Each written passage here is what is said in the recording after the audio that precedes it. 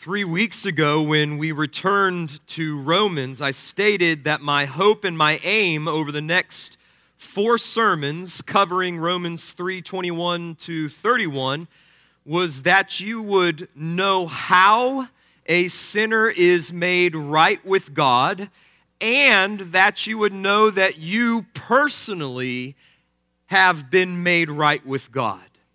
Because there is no more important, nor more urgent, nor more eternal question than this. Nothing, no marriage crisis, no financial trouble, no job anxiety, no family turmoil, nothing compares in significance to the question of how and whether you are acceptable in God's sight.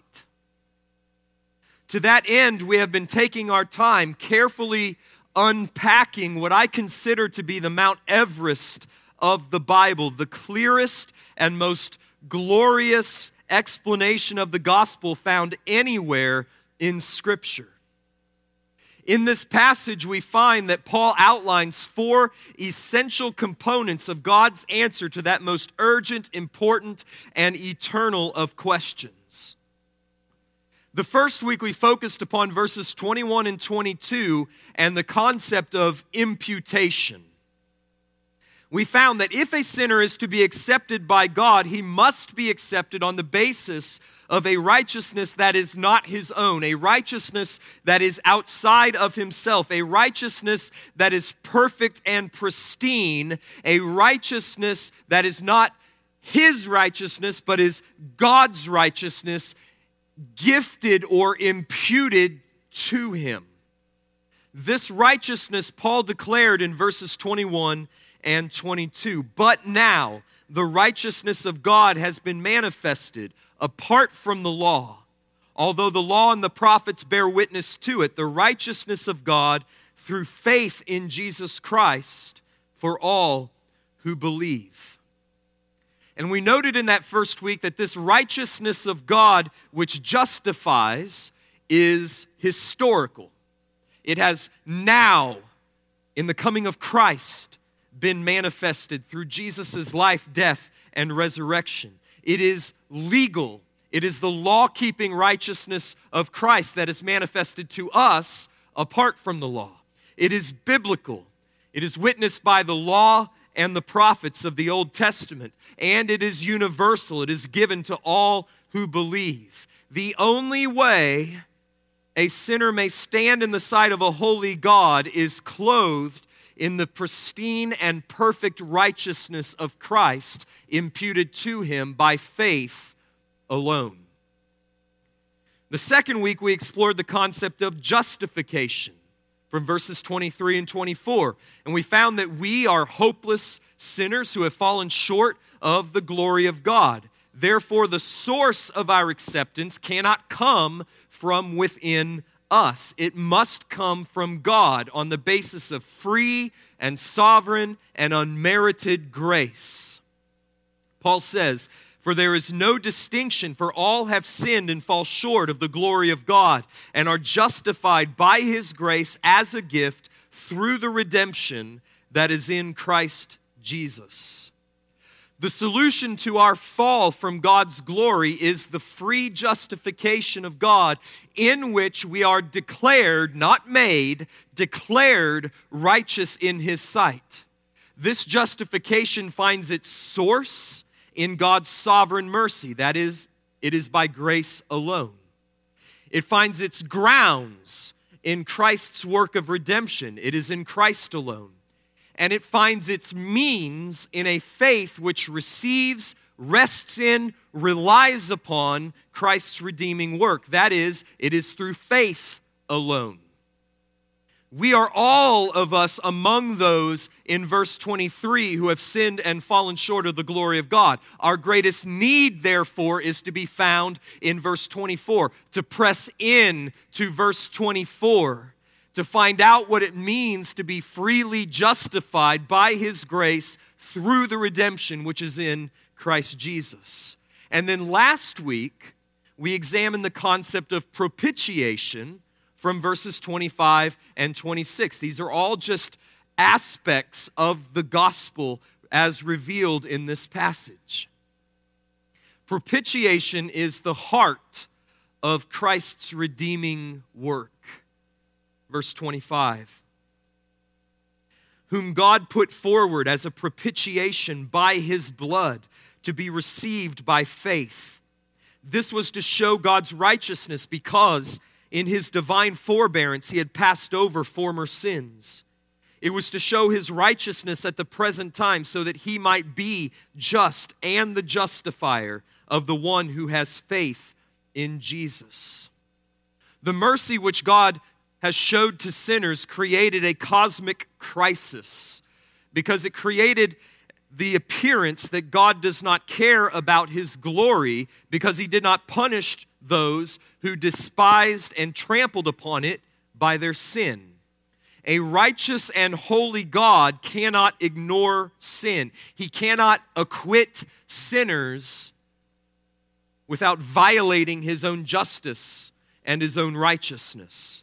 Yet, God was unwilling to give sinners over to the punishment with which their sins deserved. So what was God to do? Well, the resolution to this cosmic crisis is propitiation. Jesus died to propitiate God's wrath against our sin. God put Christ forward as our substitute, bearing our sins in our place, and then he publicly and violently slaughtered him in the sight of all creation. This was to demonstrate God's righteousness and his just hatred of sin. In the death of Christ, God showed himself righteous and holy in his abhorrence of evil. Yet once God's wrath was satisfied, God then flung open the floodgates of his mercy towards sinners.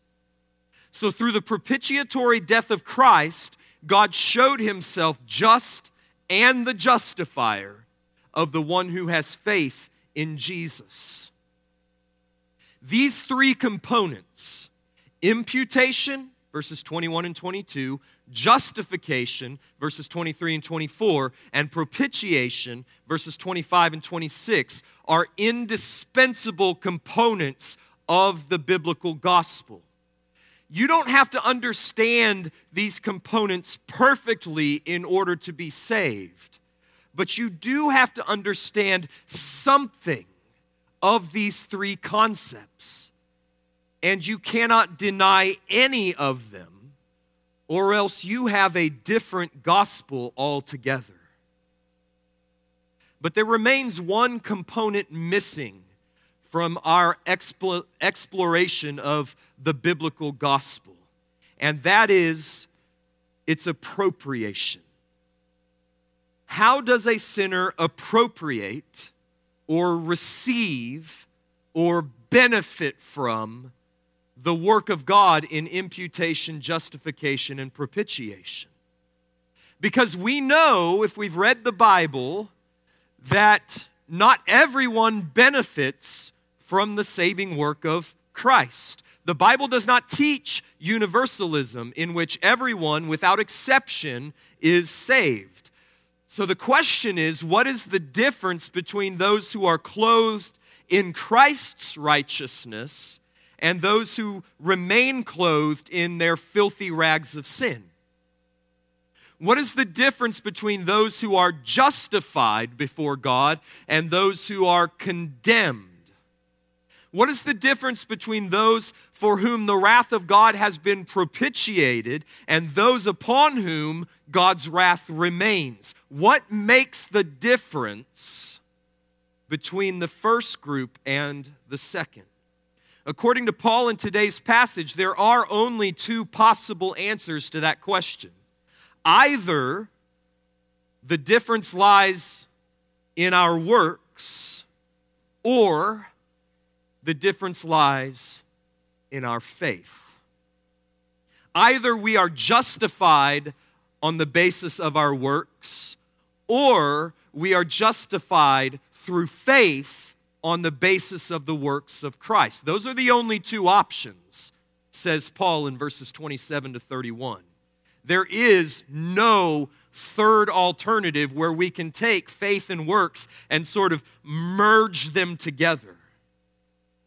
Now, Paul has already hinted at what the correct answer is in verses 21 to 26. For instance, verse 22, he says, the righteousness of God through faith in Jesus Christ for all who believe. Verse 25, whom God put forward as a propitiation by his blood to be received by faith. End of verse 26, so that he might be just and the justifier of the one who has faith in Jesus. What we're talking about this morning is the doctrine of justification by faith alone, what the Reformers termed justification sola fide. Next to the question of what is our final authority in matters of faith and practice, what they called sola scriptura, the formal principle of the Reformation, the question of what is the means of justification, sola fide, the material principle of the Reformation, was the battleground of the 16th century. The question that they fought over was, on what basis does God justify sinners? The answer to that question given by the Catholic Church was and is that God's justifying grace is received initially through baptism and maintained and restored, if lost, through sacramental penance, confessing to the priest, receiving absolution, and doing the works of satisfaction that he prescribes. If the state of justification in Catholicism is not properly and carefully maintained, then on the day of judgment, the sinner will be condemned. Now, it's important to be fair and to note that the Catholic Church believes in grace and they insist upon the necessity of faith. They would say that apart from God's grace, there would be no justification for sinners, period. And they would say that apart from faith, confession and penance are just meaningless, empty gestures devoid of any saving efficacy. But in the final analysis, when on the day of judgment God looks upon the sinner, his judicial declaration is based upon, in the Catholic viewpoint, whether or not that sinner has maintained the justifying grace which they received in baptism.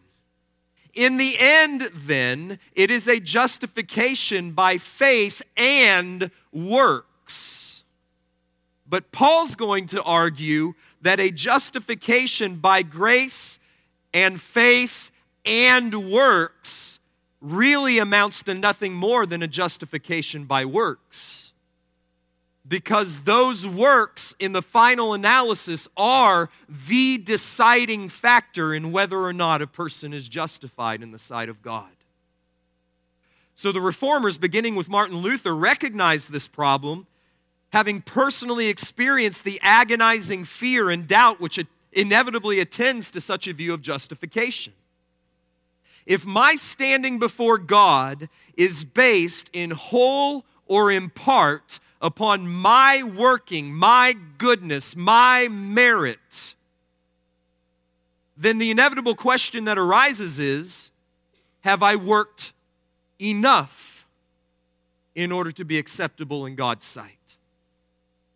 Luther, followed by the other reformers, went back to Scripture, went back to texts like this one, and found that the quote-unquote gospel, which they had learned from the Catholic Church, was another gospel altogether.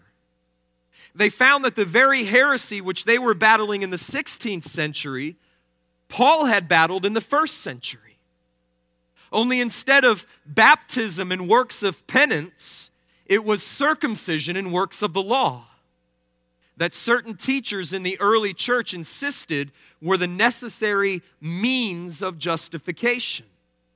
So in other words, though the form of the works had changed from the 1st century to the 16th century, the heresy was the same.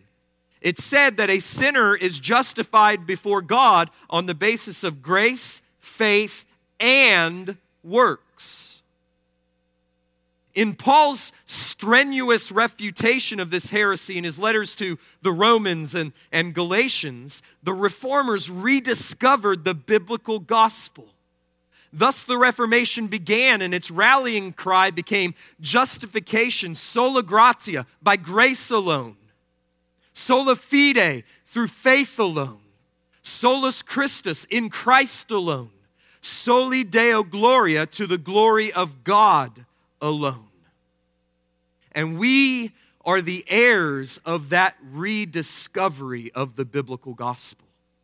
And it comes in large manner from this very text. Now, we're going to spend several weeks in Romans 4, which is essentially Paul's exposition of Romans 3:27 to 31 and the doctrine of justification, sola fide. So what I want to do this morning is to build sort of a bridge between Paul's exposition of the gospel in Romans 3 to Paul's exposition of justification, sola fide, in Romans 4. We've covered the first three components of the gospel already: imputation, justification, and propitiation. Now it's time to add the fourth essential component of the gospel, namely its appropriation. So here's the point that I want you to get this morning. I want you to listen very closely.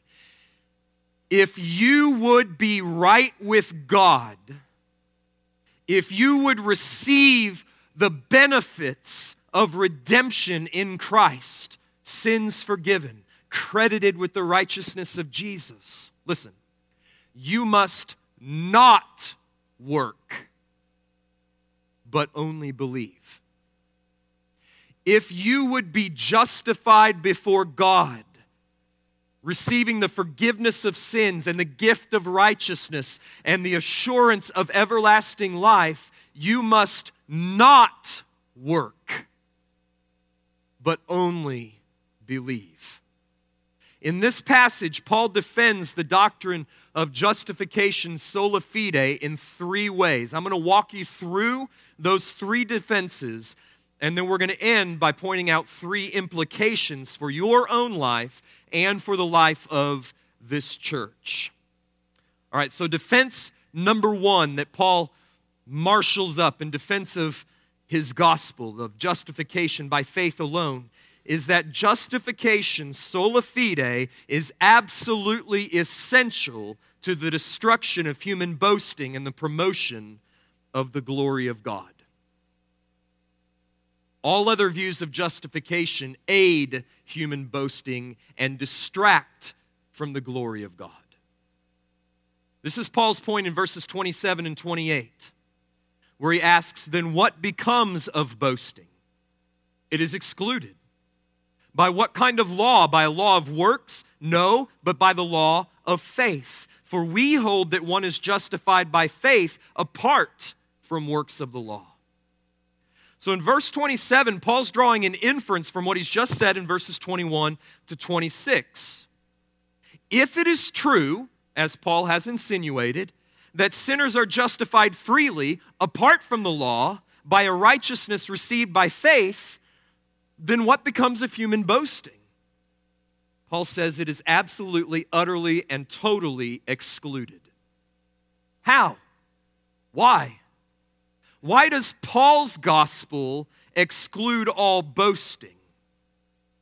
Because the gospel is based upon a law or a principle, would probably be a better translation there, of faith, not the law or principle of works. He then explains in verse 28 what he meant in verse 27. For we hold, we maintain, we believe steadfastly that one is justified by faith apart from works of the law. Now I want you to notice what Paul has done in these two verses. First, he's made sure that we haven't misunderstood him thus far. He's made sure we haven't missed what Paul's trying to say in verses 21 to 26. If we have understood Paul to mean that a sinner is justified before God entirely on the basis of Christ's righteousness and his propitiatory death received or relied upon by faith alone, then we have understood him aright. Because that's exactly what he meant. Paul's gospel sets the works of Christ received by faith and our own works achieved by works in a completely antithetical relationship to one another. And Paul says, either a man will be justified by faith alone in the works of Christ, or he will be justified on the basis of his own works. And Paul has already made clear that justification by works is an exercise in futility. Look down at verse 19 of chapter 3. Now we know that whatever the law says, it speaks to those who are under the law, so that every mouth may be stopped and the whole world may be held accountable to God. For by works of the law, no human being will be justified in his sight, since through the law comes the knowledge of sin. Therefore, if any of us is to be justified in the sight of God, it must be by faith alone, totally apart from works of any kind. Secondly, Paul has asserted that this manner of justifying sinners totally excludes human boasting. Well, why does this matter?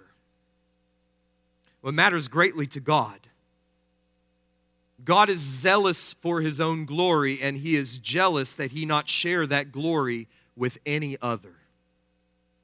Isaiah 42:8, I am the Lord, I am the Lord, that is my name. My glory I give to no other. But if our justification were based in whole or in part upon our own works, then we would, by definition, have something in which to boast. We could stand in heaven and truthfully declare, I am here because and we could fill in the blank. Such a thought is abhorrent to the God who says, I am the Lord, that is my name, my glory I will give to no other. Therefore, God justifies sinners in such a way as to totally exclude their boasting in anyone but him. That's where we get these wonderful gospel passages in the New Testament, like Ephesians 2:8 and 9. For by grace you have been saved through faith. It was not your own doing. It is the gift of God, not as a result of works, so that no one may boast. God saves sinners in such a way that they'll have no grounds for boasting. Or 1 Corinthians 1:30. And because of him, by his doing, you are in Christ Jesus, who became for us wisdom from God, righteousness and sanctification and redemption, so that, as it is written, let the one who boasts boast in the Lord. Why did God do it this way? Why did God justify you and give you Christ as your wisdom and righteousness and sanctification and redemption, completely apart from your own doing? Why did he do it that way? So that if anyone was going to boast in anything, they would be boasting in him. If any works of any kind has anything to do with our justification in any way, then we have something in which to boast, and Paul's argument falls apart.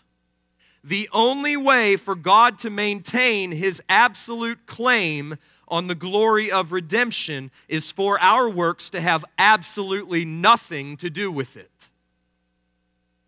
Stated another way, sola fide is absolutely essential to soli Deo Gloria. That's Paul's first argument. Paul's second argument is that justification by faith alone is essential because of God's unity. It is a necessary deduction from the unity of God's being. This is verses 29 and 30. Or is God the God of Jews only? Is he not the God of Gentiles also? Yes, of Gentiles also, since God is one, who will justify the circumcised by faith and the uncircumcised through faith. Okay? So now Paul's going to argue from the foundational doctrine of Judaism, namely monotheism, that there is one God, that God is one.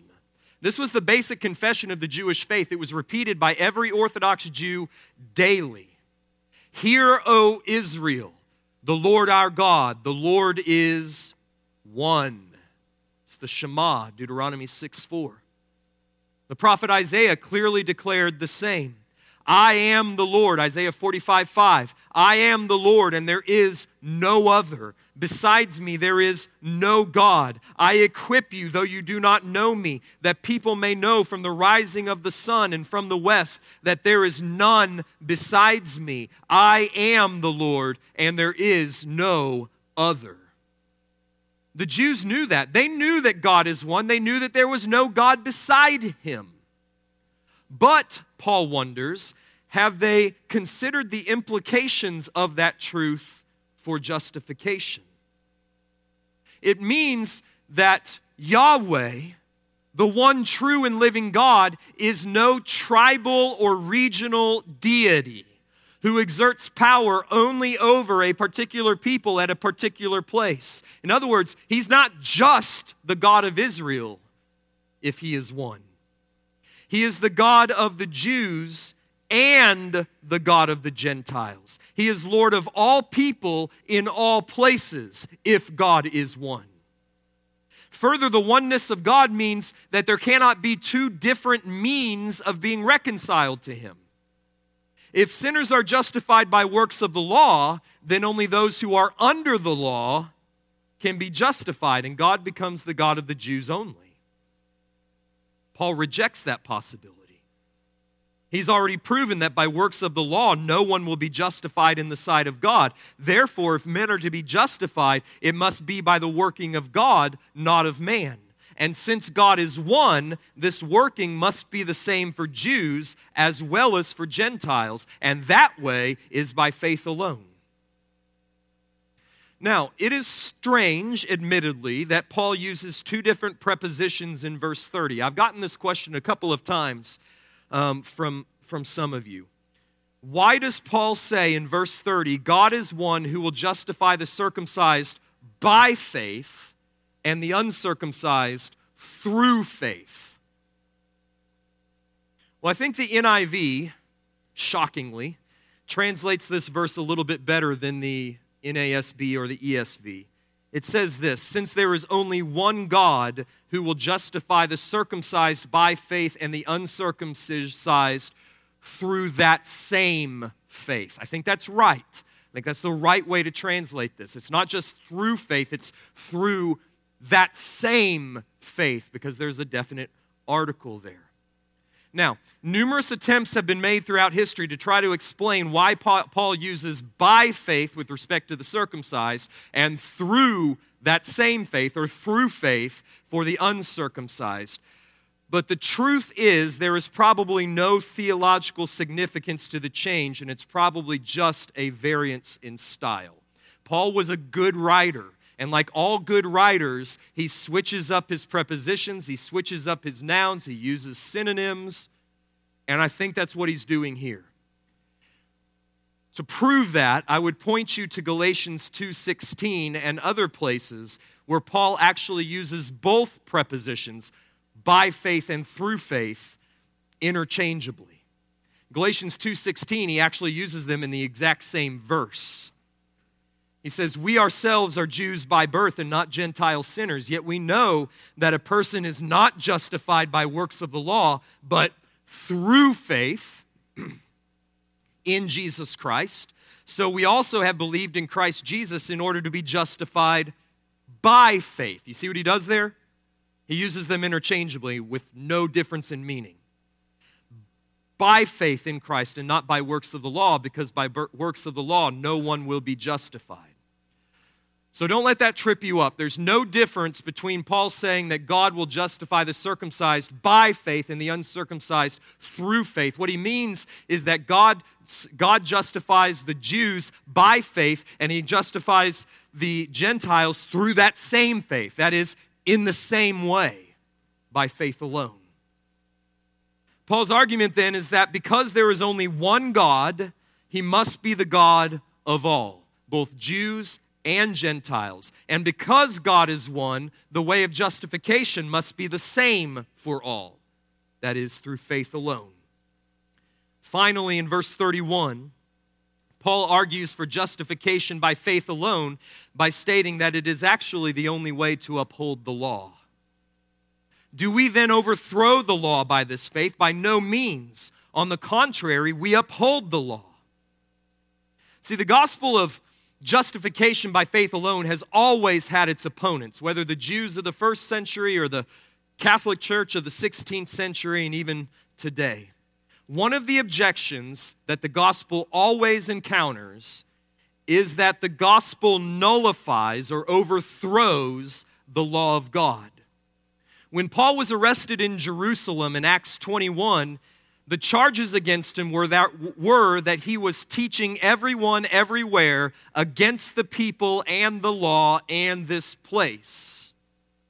You see, when Paul said the kind of things that he said in Romans 3:20, that no one will be justified in God's sight through the works of the law, and in Romans 3:28, that we're justified by faith alone apart from works of the law, then he opens himself up to the very serious charge of antinomianism, that is, of being against the law. He will decisively answer this charge in chapters 6 to 8 of Romans. Here, he simply affirms that that's not the case. He simply affirms that justification by faith alone is actually the only way to uphold the law of God. And I see that as true in two very important ways. Number one, justification by faith alone is the only way to take seriously the law's penalty for sin. The law says unequivocally that the penalty for sin is death. And the Jews thought that because God had instituted and provided the sacrificial system, that then full atonement could be made through the offerings of bulls and goats. But they did not understand what the author of Hebrews understood in Hebrews 10, 1 through 4. That since the law has but a shadow of the good things to come instead of the true form of these realities, it can never, by the same sacrifices that are continually offered every year, make perfect those who draw near. Otherwise, would they not have ceased to be offered, since the worshipers, having once been cleansed, would no longer have consciousness of sins. But in these same sacrifices, there is a reminder of sins every year. For it is impossible for the blood of bulls and goats to take away sins. The sacrificial system of the law was provisional, not permanent. It was meant to serve for the people as a reminder of the gravity of sin and as a foreshadowing, a foretaste of the final atonement to come when God would himself provide the lamb for the sacrifice. But when the Jews made it the reality instead of the shadow, they were failing to take seriously the wages of sin and the demands of the law. The glory of God and the evil of sin is too great to be canceled out by the blood of animals. True and final atonement can only be made through the blood of the Son of God. Therefore, Paul says, who really takes seriously the law's demands? The Jews with their endless animal sacrifices? Or Paul with his gospel of the once-for-all sacrifice of Christ received by faith alone? But secondly, justification by faith alone is the only way to take seriously the law's command to love. You remember when Jesus was asked by the scribe which was the greatest commandment of the law? And he answered, you shall love the Lord your God with all your heart and with all your soul and with all your mind. This is the first and greatest commandment, and the second is like it. You shall love your neighbor as yourself. On these two commandments depend the whole law. The whole law is summarized in the commandment to love God supremely and to love others selflessly. But because of our inward corruption and the disease of sin which infects us all, not one of us is able to fulfill the commands of love. We don't, we can't, we won't love God. We may love a God of our own making, and some of you do, but we do not love the true and living God supremely above all else. And we can't, we don't, we won't love others selflessly. We may love others for what they can do for us or how they can make us feel, but we do not love them as fellow bearers of the image of God and fellow heirs of the grace of life. But as Paul will explain beginning in chapter 6, his gospel of justification by faith alone does not merely come with full pardon for sin, it comes with power. The power of the indwelling Spirit who raises us to new life, who gives us a new heart, who produces within us new affections. Theologically speaking, justification never occurs apart from sanctification, which leads inevitably, or let me say that again. Justification never occurs apart from regeneration, which leads inevitably and always to sanctification. That's the right way. In other words, no one is justified, forgiven of their sin, acquitted in the judgment of God, without also being born again and indwelt by the Holy Spirit. And if they are born again and indwelt by the Holy Spirit, their life is going to be changing in the direction of love. Love for God and love for neighbors. If they do not love neighbor and if they do not love God in increasing intensity, then they have not been justified and they have not been regenerated. The three go together in Paul's gospel. This is why Paul can say in Romans 8, 3 and 4, for God has done what the law, weakened by the flesh, could not do. By sending his own Son in the likeness of sinful flesh, and for sin, he condemned sin in the flesh in order that the righteous requirement of the law might be fulfilled in us, who walk not according to the flesh, but according to the Spirit. If Christ died to condemn sin in his own flesh on your behalf, then he also has given you the Holy Spirit in order that by walking in the Spirit, the righteous requirement of the law might be fulfilled in you. This means that the power of the indwelling Spirit works in such an effectual way that those who are saved actually possess the ability to begin keeping the law. That is loving God supremely and loving others selflessly. So Paul goes on to say in Romans 13, owe no one anything except to love each other. For the one who loves another has fulfilled the law. For the commandments, you shall not commit adultery, you shall not murder, you shall not steal, you shall not covet, and any other commandments are summed up in this word, you shall love your neighbor as yourself. Love does no wrong to a neighbor, therefore, love is the fulfilling of the law. Love is the fulfillment of the law, and love is the fruit of the Spirit who indwells those, and only those, who are justified by faith alone. So who really fulfills the law?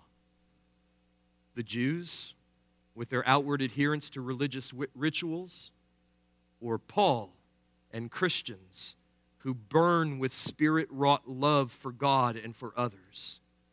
In other words, you cannot begin to keep the law until you are justified by faith alone.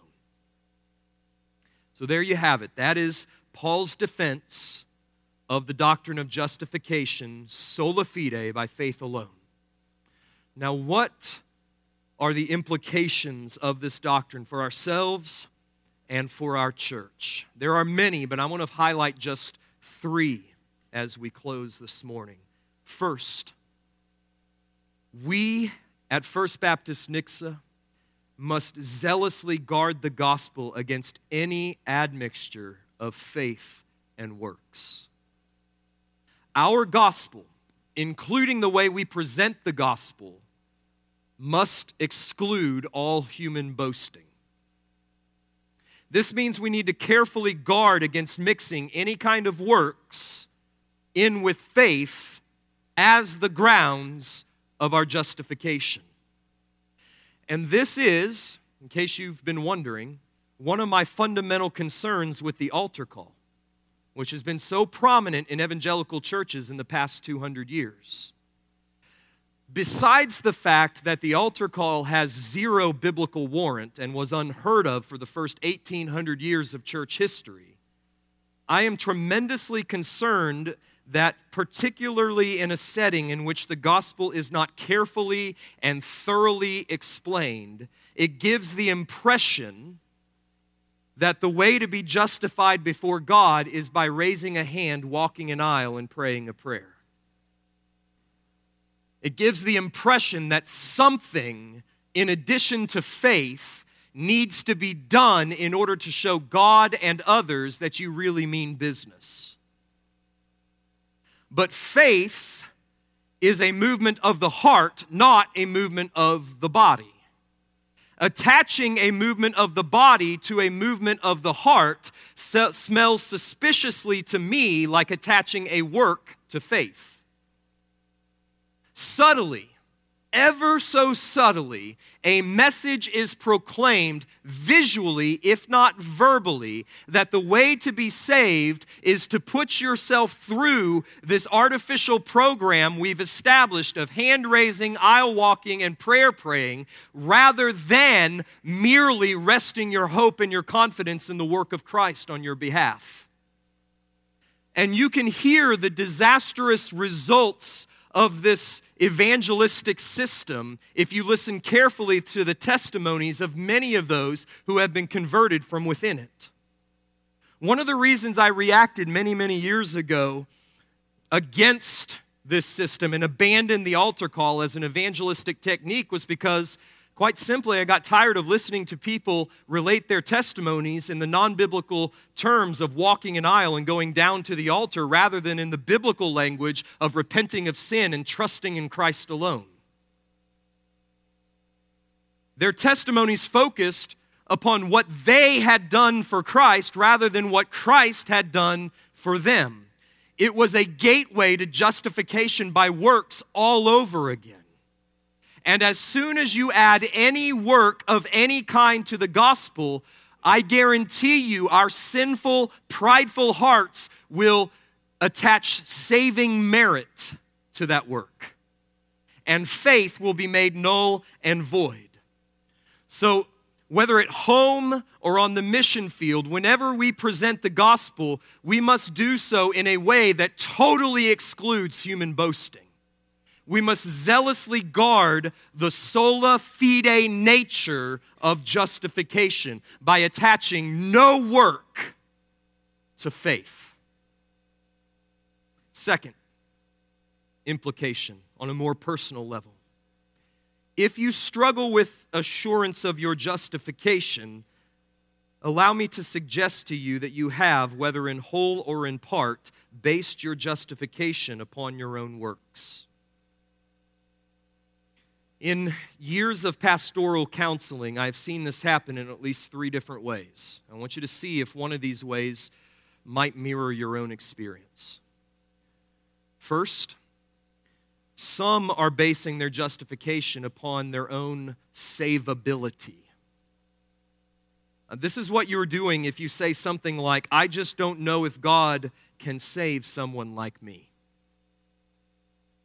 What lies behind that kind of despair is a theology that bases justification upon the sinners not being too sinful for God to save them.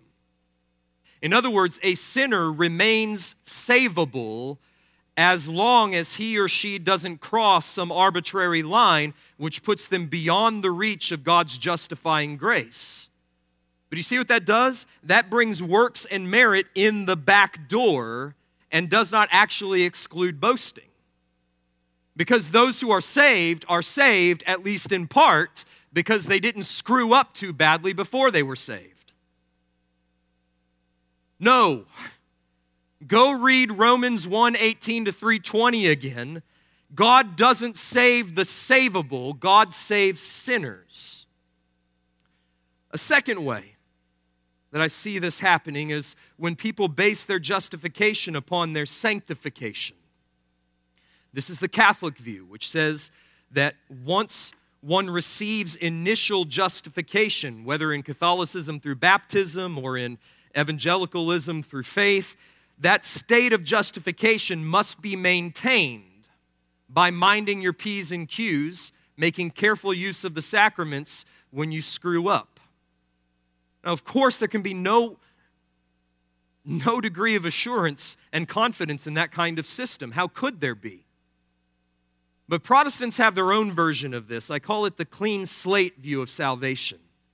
It says something like this: Jesus died to give you a clean slate, but you have to keep it clean through confessing your sins and ongoing repentance, which is a confusion of categories. There can be no lasting confidence in that theology because as you grow deeper in your faith and your knowledge of Christ and His Word, you will more deeply understand your sin and the darkness of your own heart, and you will begin to realize that there's no way you can ever keep your slate fully clean until you stand glorified before Jesus. Jesus did not die to give you a clean slate. Jesus died to fully atone for your sins past, present, and future, and to clothe you in His perfect righteousness, by which you may stand blameless before His throne of grace. So if you base your justification upon your sanctification, keeping things together, then you're undermining the assurance and the confidence that comes with justification by faith alone. Finally, some are turning faith into a work by asking questions like, do I believe enough? Have I repented enough? Have I felt enough conviction? Do I feel enough forgiveness? The problem is the word enough does not belong with faith. They're not in the same categories. Faith allows no degrees. Faith rests, faith trusts, faith ceases striving and trying and lets Christ save. So don't turn faith into a work by worrying if you've got enough of it. Rest your soul upon Christ and His finished work. Get your eyes off of yourself and place them on Him, and keep doing it day by day until you know that you're justified in His sight. Third implication: you cannot be holy until you are justified. And you cannot be justified except by faith alone. Justification by faith alone is the straight gate that opens up the narrow way. Until you are justified by faith alone, you do not possess the power for holiness. You may be able to make yourself outwardly moral, you may be able to make yourself religious, but you cannot become holy. You cannot obey God out of love until the Holy Spirit resides within you, and the Holy Spirit will not reside within you unless or until you are justified by faith alone. You cannot render to God the obedience of faith until you are justified. And as Paul will maintain in Romans 14:23, whatever does not proceed from faith is sin. So the Christian life does not begin with moral reformation. It doesn't begin with turning over a new leaf or making a new start or beginning some new religious habits or starting to go to church or letting go of destructive ways. It starts with stopping. The Christian life starts with stopping. It starts with ceasing your labors and your efforts to try to earn or buy God's favor. It starts with a sweet surrender to the sovereign grace of Christ and a resting in His saving work. It starts with believing that Christ died for your sins, even yours. Boy, that's a daring confidence, isn't it? Believing that Christ died for your sins, and not for some of them, for all of them. And then banking your hope on that glorious truth. It starts with standing before God, submitting to Him as He clothes you in the righteousness of Christ. So if you are here this morning and you know you don't belong to Jesus, you're not justified in His sight, you're not forgiven of your sin, you don't have new life, you're not one of His. If you would be saved this morning, the first thing you must do is let yourself be saved and stop trying to save yourself. You are drowning in the ocean of your sin. Jesus is the lifeguard who has swum out to you and is ready to take you in His strong arms and carry you safely to shore, but He's waiting for you to stop your wild thrashing about in your vain attempts to try to keep yourself afloat and simply to go limp and just fall into His arms. And that's what I call you to do this morning. That's what this text calls you to do this morning. And it's only when you've done that, when you have released all efforts to try to save yourself, and you have banked your everlasting hope of forgiveness and righteousness and eternal life on Christ and Him alone, that you can actually stop your boasting and give all praise and glory to God. Allow yourself to be saved by Christ, and He will.